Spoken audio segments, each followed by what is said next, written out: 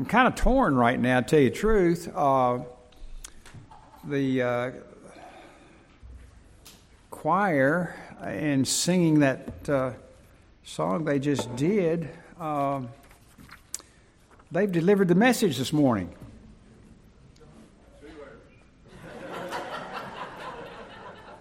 All of you didn't hear that, did you? One of the men on the back row of the choir said, "See you later."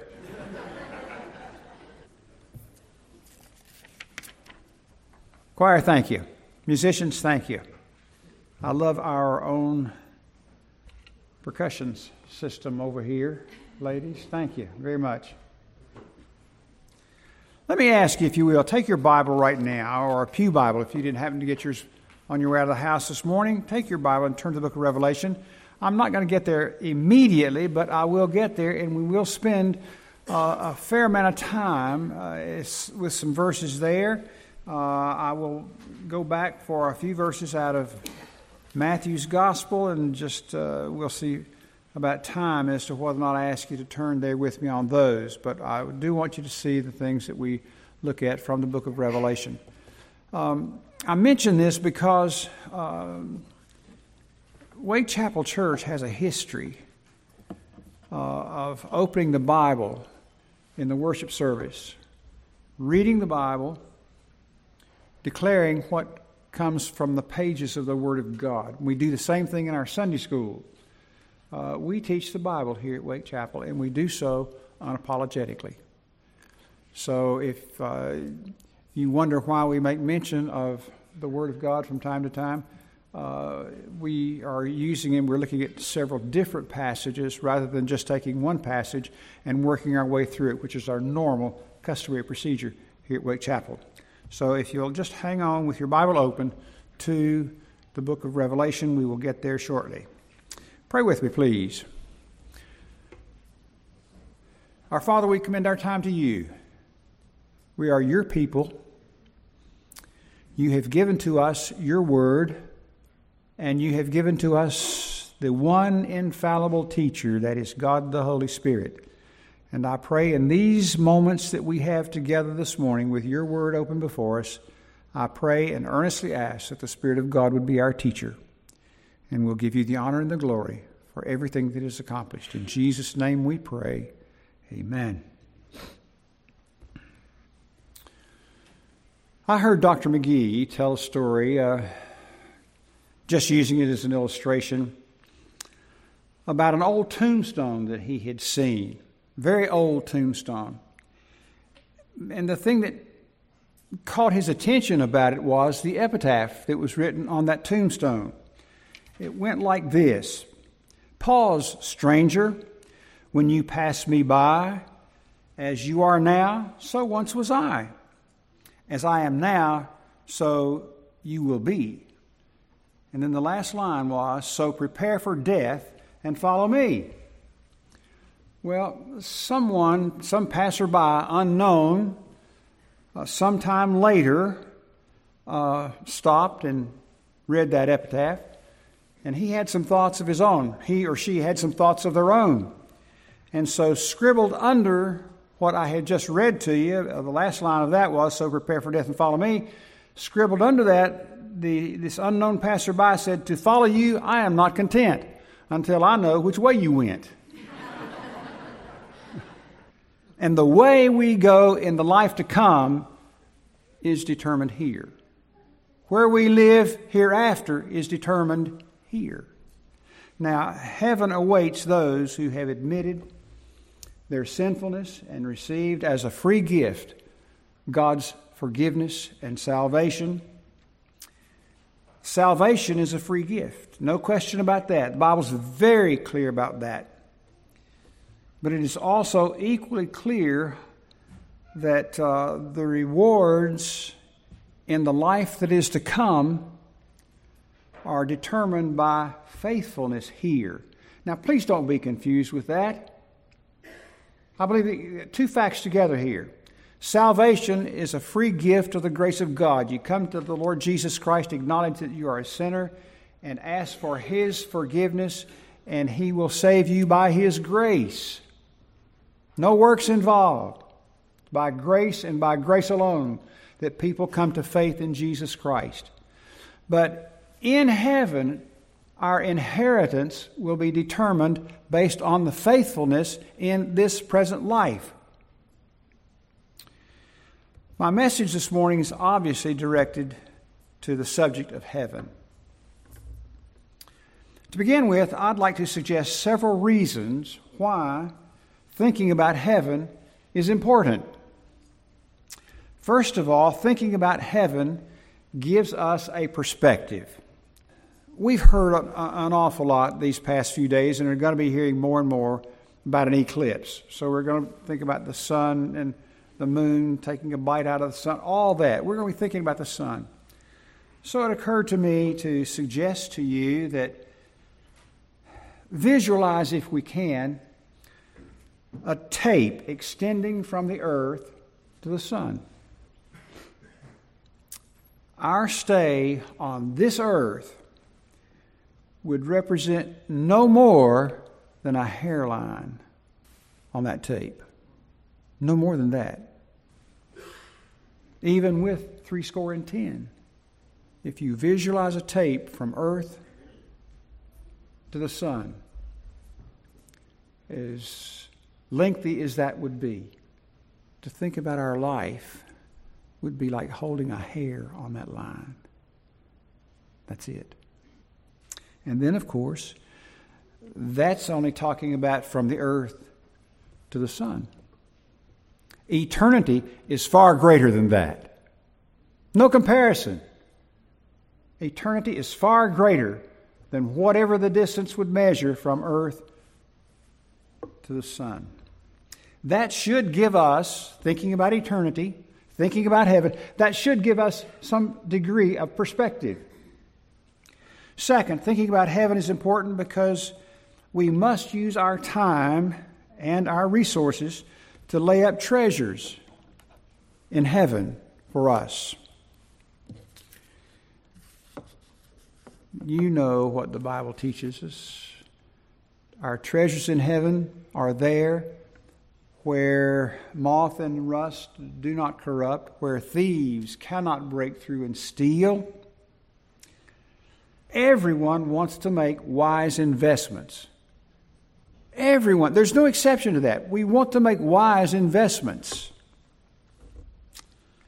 Again, I want to say that the best investments are those that are absolutely safe and permanent. Again, entrance into heaven is a free gift. I want to stress that. Entrance into heaven is a free gift, but inheritance will be determined by faithfulness. So we lay up for ourselves treasures in heaven. They are secure. They'll be there. Third, thinking about heaven takes the sting out of death. Now, if you've lost a loved one, you know that. Thinking about heaven, thinking about where our loved one is today. We miss them, yes, but thinking about heaven takes the sting out of death. A dying old saint, dear old lady, full of years, said to her children, "Don't give me any further treatment. Don't interfere with God's plan of glorification for me." That lady had a grip on life and on life that is to come. Don't interfere with God's plan of glorification for me. Knowing something about heaven takes the sting out of death. Now, what I want us to think about this morning are 5 particulars. 5 new relationships that we will experience in the life that is to come. 5 things.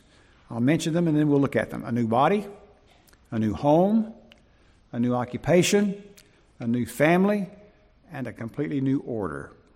So think with me, please. Heaven and 5 new relationships that we will have in heaven. First of all, a new body. I don't suppose there's ever been an individual who's ever lived who at some time or another hadn't been embarrassed by the body that we have. Young people are often embarrassed by their complexion. Women speak of having a bad hair day. But that's nothing. Men can't speak of a bad hair day because theirs is just gone. Natural teeth are replaced by dentures, implants, whatever they call them today. Dr. Honeycutt, you'll have to help us with that. Pounds show up in all the wrong places, don't they? They do. Eyes require glasses or contacts, other ministries to the eye. Ears often need aid. I know that my wife is absolutely certain beyond any measure that I do, because she says, you don't hear half of what I tell you. She's just not too sure whether or not that's selective. She's got a good idea, though. But all these are minor things. The body does embarrass us. All of us at some time or another. But these are minor compared to the ravages of accidents, disease, and so on. But hear me well. In heaven, we will have a new body. Amen? In heaven, we will have a new body. The Apostle Paul referred to it this way. Speaking of the body, he said, it is sown a perishable body. It is raised an imperishable body. It is sown in dishonor. It is raised in glory. It is sown in weakness. It is raised in power. It is sown a natural body. It is raised a spiritual body.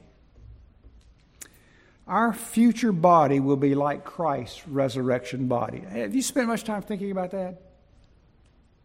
Have you read the Gospels with that thought in mind? Our future resurrection body will be like Christ's resurrection body. Now, we do need to be careful about this. Observe, first of all, there will be some, according to the Bible, there will be some continuity between the earthly body and the heavenly body. The two items I'm thinking of in particular, after Christ was raised from the dead, the nail prints were still visible in his hands. Continuity between the natural body the Lord had before his death, burial, resurrection, and the body that he had after. You could still see the nail prints. Second, after his resurrection, he ate fish with his disciples by the seashore.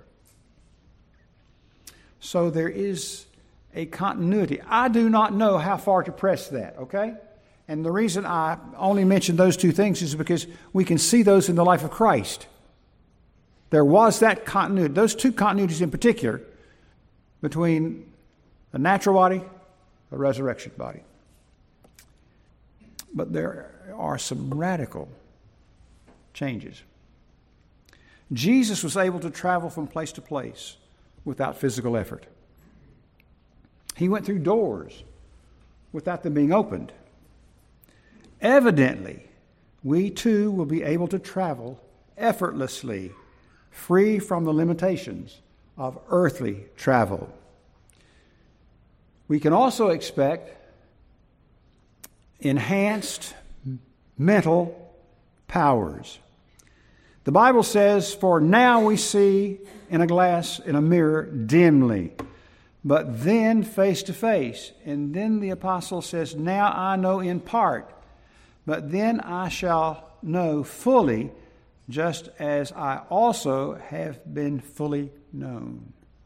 Enhanced mental powers. Are you bothered by not being able to remember? Have you come to that place in life where you're not bothered by failing memory? I used to know everybody in my circle. And now if I'm describing somebody that I know very well, I might see them more than once a day. But sometimes I end up saying, well, you know, what's his name? You bothered with that? Going to be a wonderful, wonderful day. What a day that will be when my Jesus I shall see. And then going through that list, I hope you read the words to that again. They're in your worship folder this morning. There will be no more failing memories. But as we think of having new bodies, this brings up some questions. And again, I bring up the questions, but I don't have all the answers. Okay? One question: what about infants who've died? What about infants who've died? Based on biblical examples, we believe that infants and children who die before they reach the age, what has been called by many the age of accountability, they will go to heaven to be with the Lord. Further question is, when an infant goes to heaven, will that infant always be an infant? Will a baby always be a baby in heaven? I find no certain concrete biblical answers with any kind of certainty on the pages of Scripture. Dr. McGee, whom I loved, has offered an interesting suggestion that God will resurrect infants as they are. That mother's arms, he says, who have ached for them will have the opportunity of holding that little one. That a father who never had the opportunity of holding that little hand will be given that privilege. I come back and say God has not given us all the details, but of this we can be confident: a child in heaven will be complete. A child in heaven will be complete. Either the child will look as he would have looked had he lived and grown up fully, or else his mental and physical capabilities will be enhanced to give him full status among the redeemed. Listen to me, dear people. We raise questions. I raise questions. I have. That I don't have full, complete answers that I can show you from the Scriptures. But get this down. Heaven is not a place for second-class citizens. There will be no second-class citizens in heaven. None. All handicaps are removed. Heaven is a place of perfection. One day we shall experience a new resurrection body, and then we will be perfect. And we'll be able to use our bodies and our minds to serve the Lord and to express to Him our eternal adoration. So we'll have a new body. And I've only scratched the surface with it, but that's the first of the 5 things I want to mention. The second thing I want to mention is a new home. A new home. A glorified body can live very comfortably in this world. I say that because Jesus did. He lived quite comfortably here on this earth. But God has prepared a new home for the redeemed. The Bible speaks about many dwelling places. You're familiar with John 14. In my Father's house are many mansions, many dwelling places. There'll be plenty of room for all the redeemed in heaven. Revelation 21, verses 1 and 2. And I saw a new heaven and a new earth. The first heaven and the first earth passed away, and there was no longer any sea. And I saw the holy city, the new Jerusalem, coming down out of heaven from God, made ready as a bride adorned for her husband. The city that's spoken of in the book of Revelation comes out of heaven because it's part of the heavenly realm. But I want to consider just a few of the features of this new home. And this is where I ask you to look with me at your Bible in particular. Revelation 21:16. 21:16 of Revelation. Amazing verse of Scripture. 21:16 Revelation. A city is laid out, and the city is laid out as a square. Its length is as great as its width. And he measured the city with a rod, 1,500 miles. Its length and width and height are equal. Now, some folks with a math and physics background have wrestled with that verse of Scripture. A suggestion is made: heaven will be composed of, based on this verse of Scripture, heaven will be composed of 396,000 stories at 20 feet per story, each having an area as big as 1/2 the size of the United States. There's going to be plenty of room, folks. There's plenty of room. But you need not fear of being lost in the crowd either. You see, the majority of the world's population will likely not be there. The majority of the world's population will likely not be there. Jesus said heaven was a special place for a special people. And then, too, each person will receive individualized attention. The Good Shepherd calls each one of his lambs by name. What a testimonial to the fact this is God we're speaking about. I know folks who can't remember their grandkids' names. The Good Shepherd calls each one of his sheep by their name. The Good Shepherd has prepared a special place for each one of his lambs. He has prepared a special crown that won't fit anyone else. No one else can wear it. He has prepared a special dwelling place that no one else can enter. What about the materials of this new home? The details are recorded for us, but they can hardly be even imagined. Revelation chapter 21, last part of verse 10 and all of verse 11. Revelation 21, last part of verse 10 and verse 11.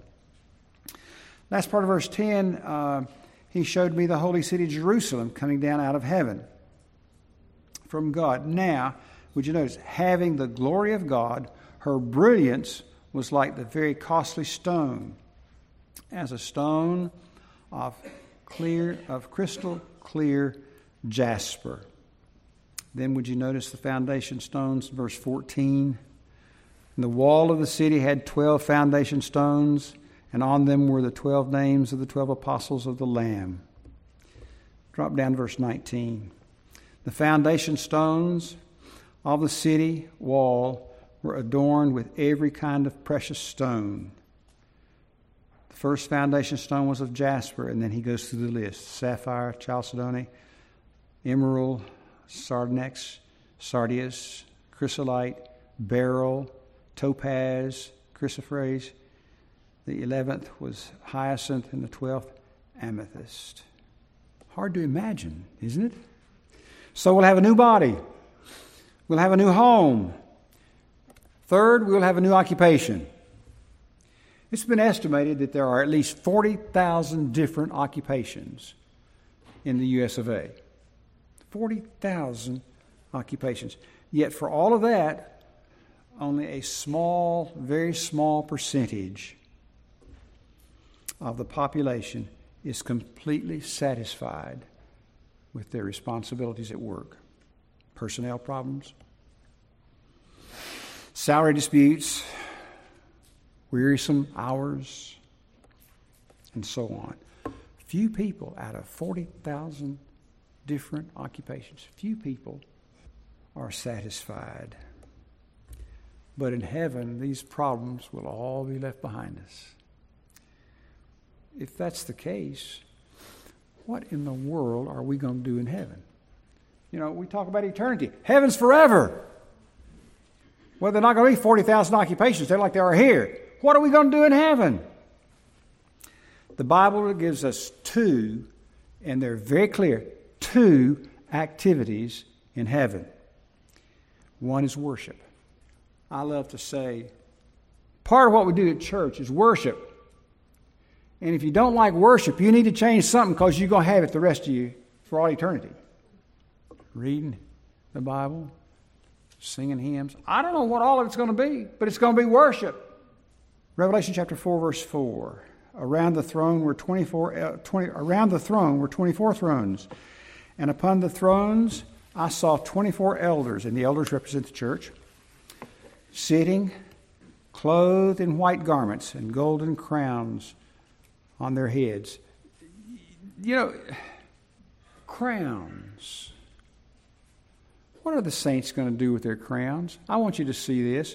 Look at Revelation chapter 4, verse 10. Revelation 4, verse 10. Still speaking about the elders now, and that represents the church. Chapter 4 of Revelation, verse 10. And the 24 elders will fall down before him who sits on the throne.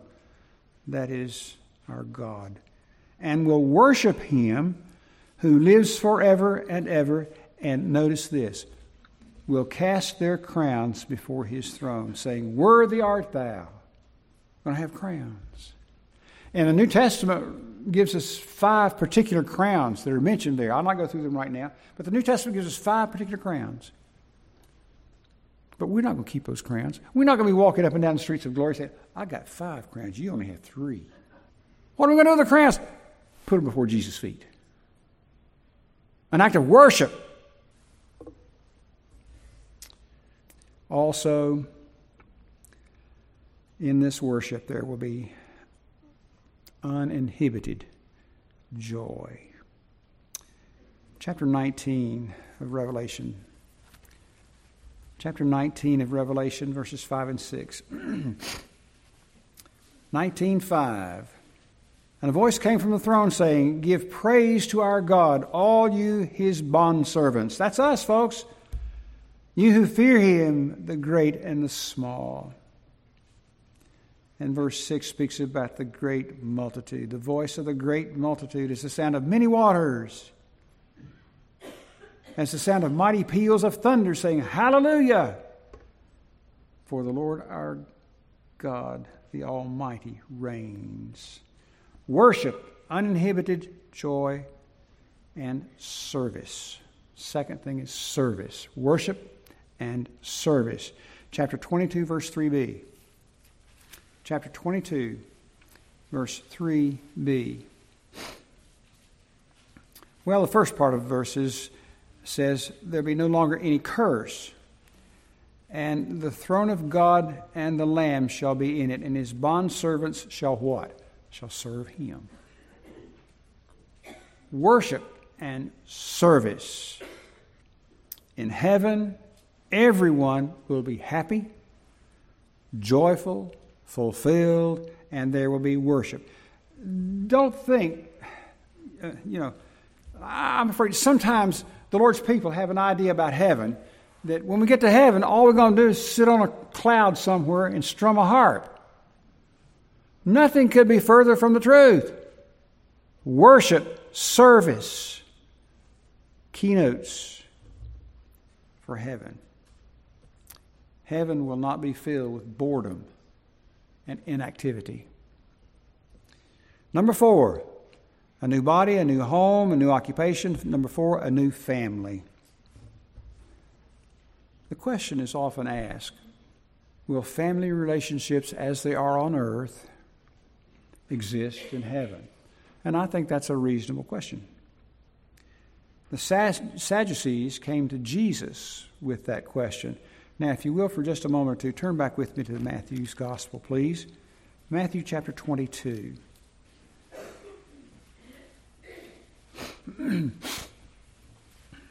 Matthew 22, verse 23. Matthew 22 and verse 23. On the same day, some Sadducees, who said there's no resurrection, came to him and questioned him. They were trying to trap the Lord Jesus. The Sadducees, that's what they were trying to do. Verse 24 tells us what they said. Teacher, Moses said, if a man dies having no children, his brother as next of kin shall marry his wife and raise up an offspring to his brother. Now, here's where they thought, we've got him now. We've got Jesus trapped now. Verse 25. Now there were 7 brothers with us. The first married and died, having no offspring left, he left his wife to his brother. Also the second and the third, down to the seventh. And last of all, the woman died. In the resurrection, therefore, whose wife of the seven shall she be? For they all had her. Now, Jesus replies, and he didn't stutter and he didn't wait. He replied, verse 29, Jesus answered and said to them, you are mistaken, not understanding the Scripture or the power of God. Now, here's key verse 30. For in the resurrection, all right? For in the resurrection they neither marry nor are given in marriage, but are like the angels. Verse 30 seems to be a very clear indication that in heaven the marriage relationship does not exist. Now you read verse 30, okay? They're not given in marriage. However, that doesn't mean that we are in heaven not male and female. It doesn't mean that at all. In heaven, your mother will still be known as your mother. Same with your father. So Jesus is simply in Matthew 22 telling the Sadducees that in heaven there will be no marriage. There will be no babies born in heaven. Just like the angels are not reproduced by procreation, so the sexual relationship will no longer be part of the divine order. Now, before you say, Pastor, I don't understand that, or that doesn't seem, whatever, copacetic, or whatever you want to put to it, just go back and read verse 30. And let the words of the Word of God say what they say. Don't say, I don't understand that, but that can't be. That's what Jesus said would take place in the resurrection. Jesus is simply telling the Sadducees that in heaven there will be no marriage. In heaven there will be no babies born. Just as the angels are not reproduced by procreation, so sexual relationship will not be part of the divine order. Our Lord taught that. But the closeness we enjoy with our families will be present and expanded exponentially. I won't ask you to turn there. I've got it written out here. Let me read it for us. Remember in Mark chapter 3, the multitude were sitting around him. They were sitting around Jesus and said to him, behold, your mother and your brothers are outside looking for you. And Jesus answered, you remember it, don't you? Answering them, Jesus said, who are my brother and my brothers? And looking about on those who were sitting around him, he said, behold, my mother and my brothers. For whoever does the will of God, he is my brother and sister and mother. Think of the implication. We will be as close to Christ as we are with anybody in our family. That's mind-boggling to me. We're going to be as close to our Savior as we are anybody in our family. In heaven, there will be an extended family, and it will have a greater closeness than we have to any member of our present family. What a thought. We have a new body, a new home, a new occupation, a new family, and number 5, a new order. A new order.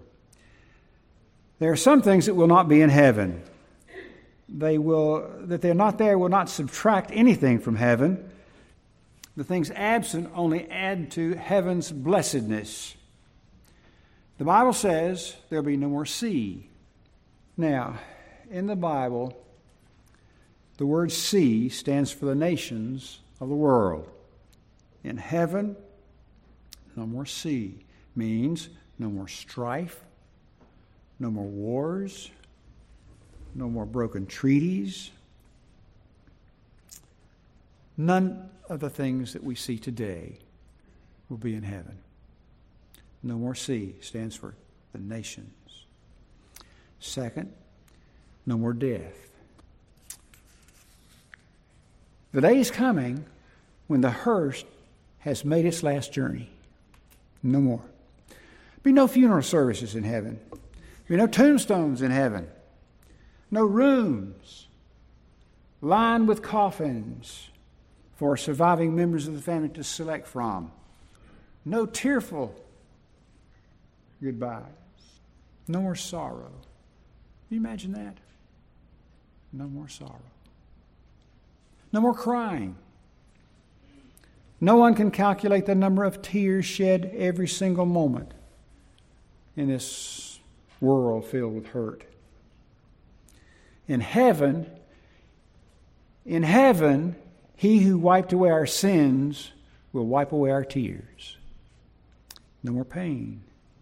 Walk with me sometime up and down a hospital corridor, and the blessing of no more pain will take on added meaning to you. I will assure you of that.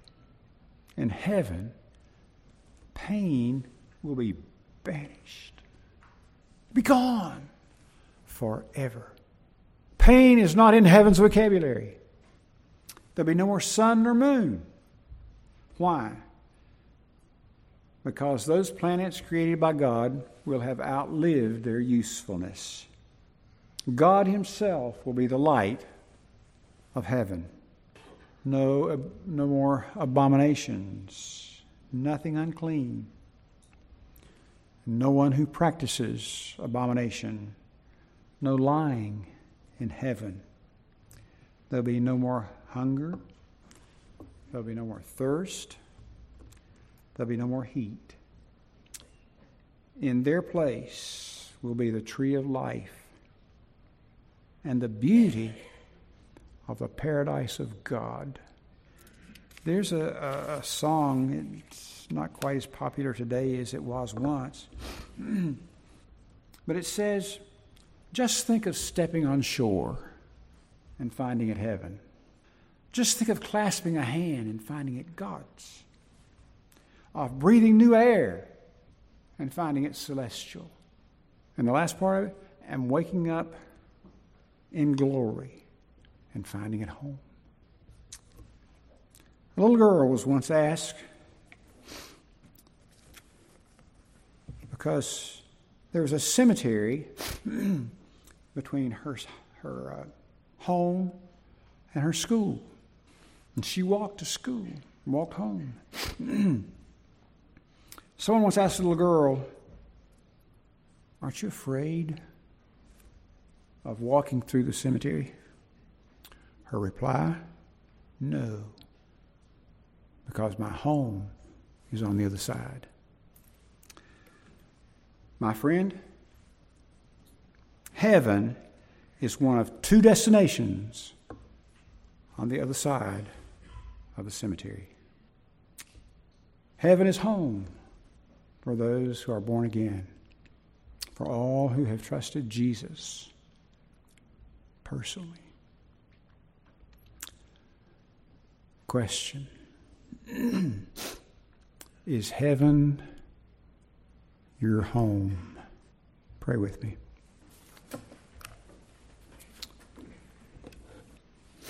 Our Father, give us faith to believe the promises that we have spoken about. Give us faith to believe that though we don't understand all of the details about the New Jerusalem, to take by faith that which the Word of God teaches, that which it plainly says to us. Give us faith. And because of that faith, increase our hope. And I pray, our Father, if there's one within the sound of my voice this morning who's not yet settled the issue of where's my home, that they'll do that today. We haven't the guarantee of the next breath. We look healthy and hearty as we look around this morning, but none of us have a guarantee of living long enough to walk outside this building. We take so much for granted. I'll do it tomorrow. Pastor, I'll think about it tomorrow. May the Spirit of God bring an end to that kind of thinking. For that one who doesn't yet know for sure that heaven is his home or her home, I pray that the Spirit of God would speak to their hearts And may they make that right today. Thank you in Jesus' name. Amen. If you're here this morning and the question is still unsettled in your heart or your mind about, is heaven my home? I'll be here at the front, and if I can help you, if I can answer any questions, please come by. God bless you. There are answers for your questions in the Word of God. You can trust Him. You can settle the issue before you leave here. If heaven's not your home, give me a moment with you. Mark Massengale is our deacon of the day. Mark comes to dismiss us. I trust that you will spend a moment or two before you leave this morning greeting one another. There's somebody, and I don't know who it is, there's somebody that needs to hear from you, not somebody else, not the person beside of you, but there's somebody that needs to hear from you a word of encouragement. Don't be in such a hurry to leave. Somebody needs you. Now, I'm going to remain here at the front. I will miss greeting you as you leave, but I feel like I need to be here. So God bless you. You greet one another as you leave today. Mark, pray for us, would you please? Pray with me, please. Father, we first of all lift up those that we list that need renewing and healing, both physically and emotionally from loss.